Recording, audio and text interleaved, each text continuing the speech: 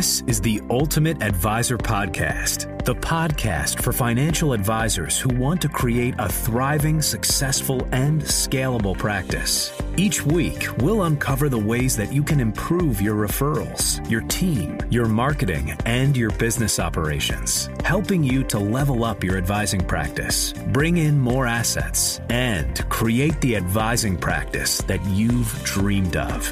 You'll be joined by our hosts, Brian Sweet, who is moving fast towards $1 billion in assets under management, Brittany Anderson, the driving force for advisors looking to improve their operations and company culture, and Dre Redfern, who can help you systematize and automate your practice's marketing to effortlessly attract new clients. So, what do you say? Let's jump into another amazing episode of the Ultimate Advisor Podcast. Brittany Anderson here with your Ultimate Advisor Podcast. So if you did not tune into last week's session yet, I highly recommend it as we talked about forward thinking and being big picture focused. That is a great one to kick off this series. So if you haven't listened to it yet, definitely go back and check it out. So today's topic, I'm going to use this G word, and it has to do with being greedy. Okay, so stay with me here on this one. A characteristic of top financial advisors is that they are long-term greedy. So what I mean here is not necessarily in the sense that you're just chasing that green stuff all the time. What I mean is that you're not in business for the immediate gratification, but for the long-term gain. You understand that sometimes when you're building a business, when you're looking to make an impact and do something at great scale, you're willing to sacrifice in the short run because you know what the future looks like. Right? So again, I referenced last week's episode. I highly recommend that you check it out because we talked about how so many top advisors are constantly looking at the bigger picture. They have a target to aim towards, and they are hungry for that. They are, in another word, greedy for that, right? They're after it. So there's a quote that I really love. I've come to really embrace this, is that when you're building a business and you're a high achiever, there's that saying behind it that goes, you are willing to do what others won't do now in order to live like most others will never, right? So you're doing things and you're putting them into place. You're willing to struggle a little bit now. You're willing to reinvest back into your business because you understand that the long-term gain is beautiful. And obviously, if you're in business, let's just cut to the chase. You are in it for some monetary reasons, but you're also in business so that you can make an impact on people's lives, right? You would not put up with the headaches of building a business if you weren't in it for that long-term game, right? You didn't see that big shiny picture at the end. So, Brian, you have been in business. I like to tease Brian because he's been in business longer than I've been alive, but we'll just leave that run right out there. So, Brian, I thought you would be a really good one to talk on this because I think sharing the early days of what it was like to run a business, what it meant for you to have big picture focus, and how, you didn't always have that immediate monetary reward when you are going through that build. So I'd love for you to share a little bit of your journey with our audience, just on the topic of keeping that long-term focus. Well, as I'm sitting here, I'm chuckling to myself thinking back about those days because although they were definitely a struggle, I can think of them very fondly now. But I do think there's some great lessons that can be learned and applied for, especially, younger brokers and younger advisors that are, still building their practices and haven't gotten to a point where they're self-sufficient yet.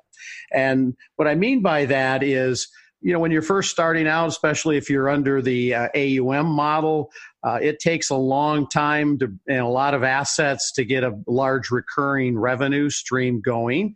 And not only do you have all the business expenses to pay, but if you're married, the wife likes you to make sure the house payment and mortgage get paid, and kind of like to keep some groceries in the refrigerator and things like that.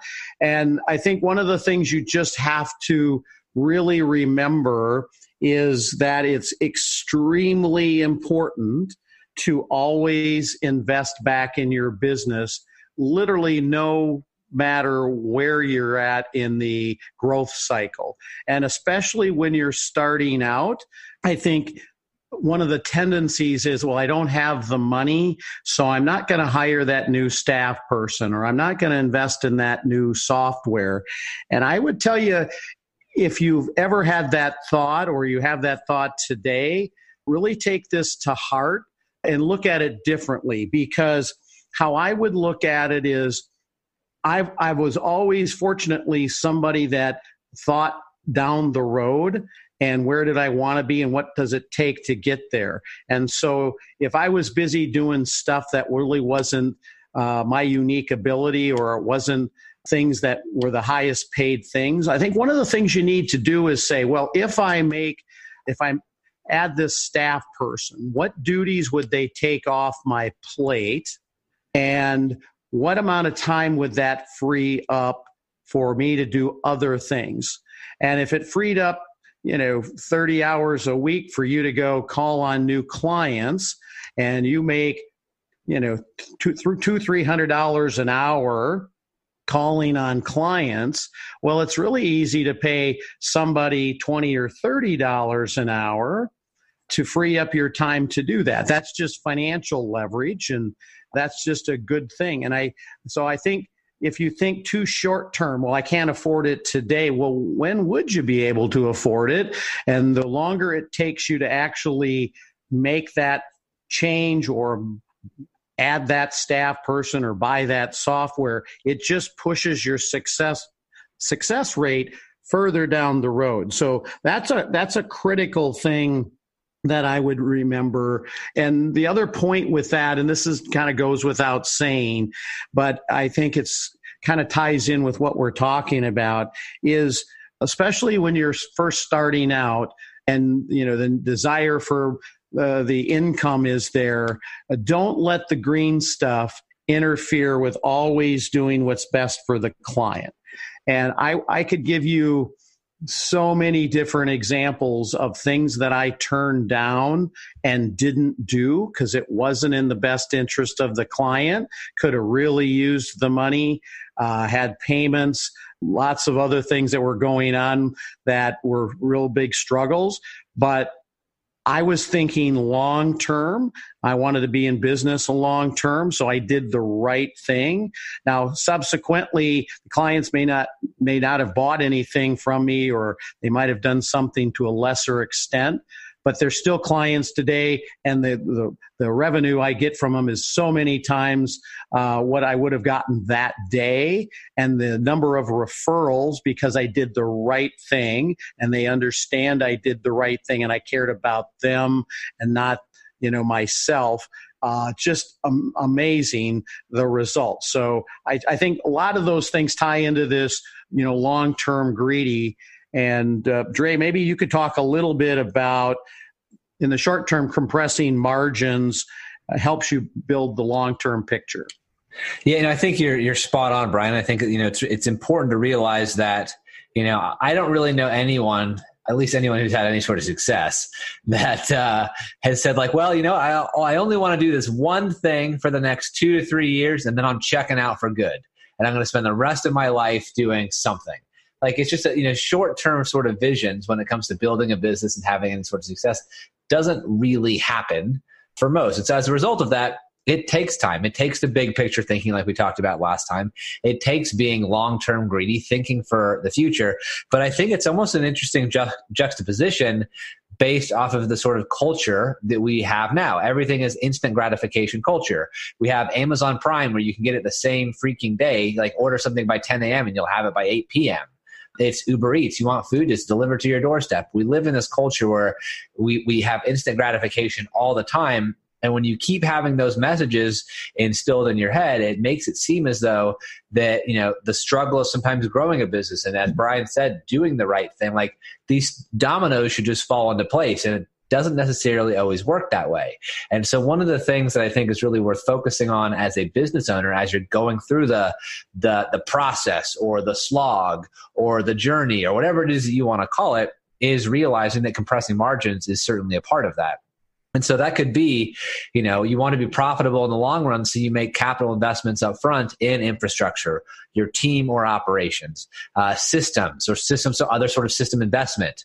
And it's really important to sort of have that framework. And as a story, like when I first started my agency, Redfern Media, I pretty much invested or reinvested all of the profits that I had every single year back into either the business or myself. So even when I was in my mid-20s and just going through all sorts of craziness and lawsuits and some of the other stories that we've told before in some of the past podcast episodes, is that you really learn what it takes to get through it. Had I not made some of those investments in the business and myself, I don't know where we would be at. And so as an example, I usually spend $25,000 to $60,000 annually on masterminds. I don't say that to brag. I say that because I recognize that singular or multi-investment that I do levels me up by a factor of 3, 5, or even 10 on an annual basis. I surround myself with people who are also thinking long-term and not just short-term plays for today, because that expands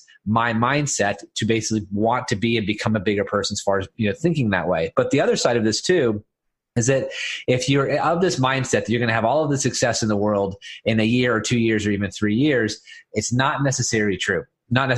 So as an example, Eric Schmidt, who was the CEO of Google for just over a decade, had this idea that he was turning the ship and he was making Google so much money and everything was great. But when the idea of a coach was put in front of him, like a CEO coach, Eric Schmidt basically said, I don't need this. This is not for me. I'm killing it. They were focusing on short-term profits at that point in time. But he had the question that was basically posed to him, and that was, how many coaches does Andre Agassi or Tiger Woods have?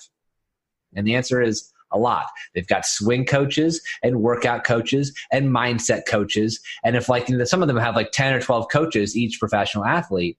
So why wouldn't you even have a singular coach as someone who's really trying to grow this massive company that it's turning into? So they hired Bill Campbell, and Bill Campbell is now known as the $1 trillion coach because he helped literally countless Silicon Valley companies make a net over $1 trillion across these companies as a result of his coaching and his guidance through these CEOs. But the interesting thing was there was obviously big investments to do that. And there's an investment psychologically. There was also a monetary investment to do it. And I think a lot of that comes down to the fact that we want to take those profits off the table. We want the boat, or we want the house, or we want the new Tesla, or whatever the scenario is. Whereas if you basically just put some of that stuff on the back burner and realize that going in the long run, really taking some of those investments, compressing the margins, could really, really take you a long, long way. And just as a personal example, there's a book that was written about Bill Campbell. It's called The $1 Trillion Coach. It's a great book. I highly recommend it. But since I read that and even heard about it several months ago, I've always had a variety of coaches in my life. I've had a business coach, marketing coaches, mindset coaches. I have 3 coaches that I pay every single month to help me always level up my game. And so that's, I think, just a part of constantly expanding. Whether you pay for it, whether the margins increase or decrease or not, it's just always so important to have your eye on that prize, whatever that finish line is down the road, so you can focus on that long-term vision, so you can make the right decisions. Like Brian said, that don't be short-term greedy, do what's in the best interest of the client and whatever that may look like for your business, but really getting very clear and using other people to maybe help paint that long-term vision for the future. So anyway, there's a lot there to probably unpack, Brittany, that I think maybe we could circle back to a few things on. But I think that compressing margins when it comes to actually growing your business is really important. Yeah, I think, kind of to round this out or tie this all together, I think that what both of you have alluded to in a really great way is that when you're looking at running your company, when you're looking at planning for your future company, when you're being that forward thinker and that big picture focused individual, like we talked about last week, really what it boils down to is you want to run your company like you see it in the future.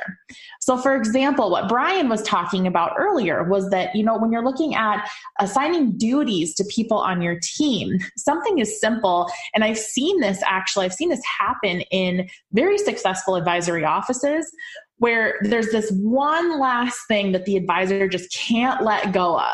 They just can't relinquish it for whatever reason. And one of the things I have seen is setting appointments, is scheduling appointments. And like Brian said, if you're looking at allocating your time, you're looking at where your time is best spent.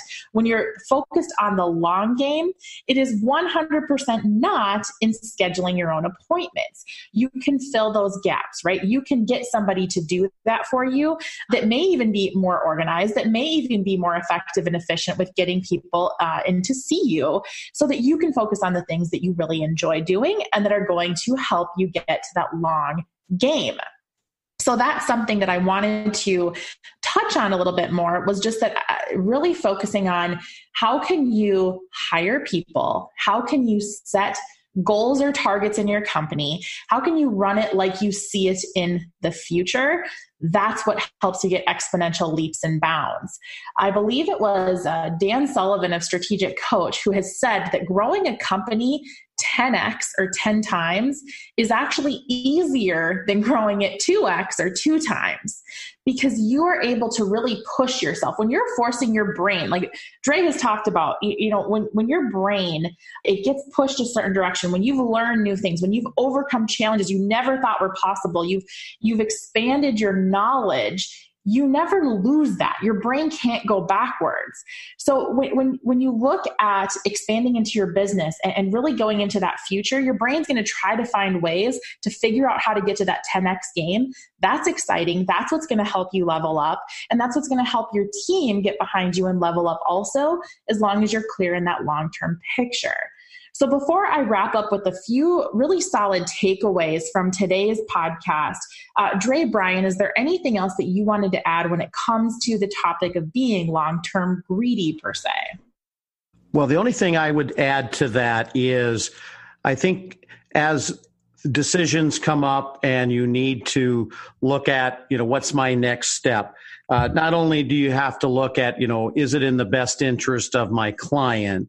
But I think it's also, is this in the best interest of my firm? And if it's in the best interest of the firm, then you want to put the firm ahead of yourself personally in that decision making, because all of those things will lead up to long-term success. And just one quick kind of compliment to you, Brittany, is not necessarily related to financial advisors, but in a odd way, it really is. With some of these other businesses that we're creating, kudos to you, because all of the income you're generating from all of these other events, you're actually putting that back in and taking coaching classes, seeking speaking engagements and coaches, and literally all of that revenue is going back to make a better you. And I think all you can look at is, well, a financial advisor can do exactly the same thing. And it's just keeping the right perspective. And once again, we use this word a lot, but what's the right mindset to get you to the business that you want to have long term? Well, thank you for those comments, Brian. And I think that really ties in well with just kind of the top takeaways from today. It is so important, and I believe this, and I say this with conviction because I live by it, is that investing back into your business, it's really investing into your future.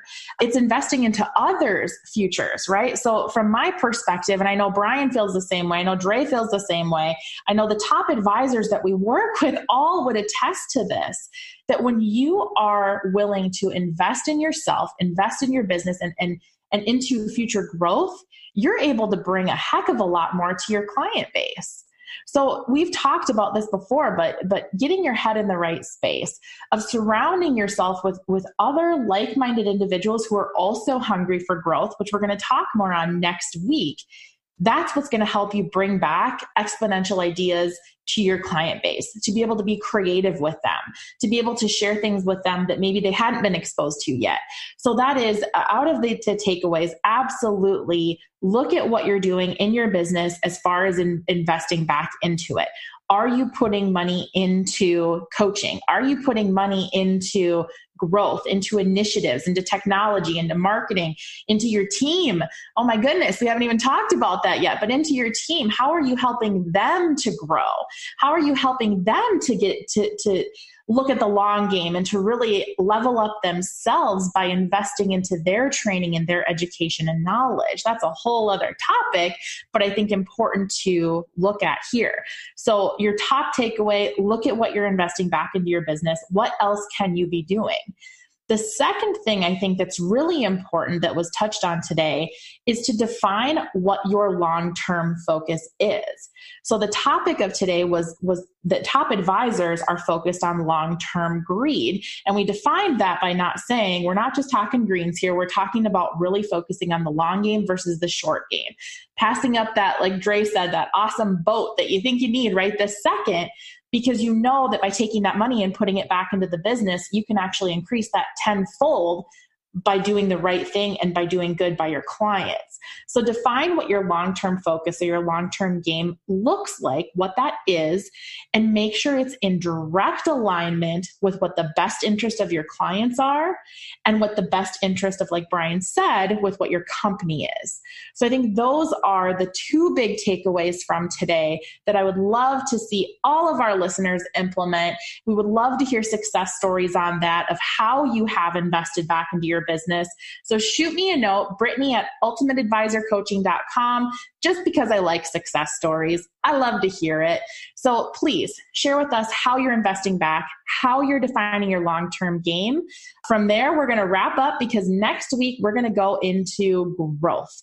We're going to talk about how top advisors are growth focused. They are growth oriented and they embrace that mindset. So we will catch you here next week on the Ultimate Advisor Podcast. Hey there, Dre Redfern here. And before you go, we just wanted to say thank you for listening to this week's episode of the Ultimate Advisor Podcast. If you enjoyed this episode, then please subscribe to the show on iTunes, Google Play, Stitcher, or Spotify, and be sure to rate us 5 stars on iTunes. And if you would like to access more of the show notes, additional resources, and our free premium content, then please visit ultimateadvisorpodcast.com. We look forward to seeing you in the next episode of the Ultimate Advisor Podcast. We'll see you there.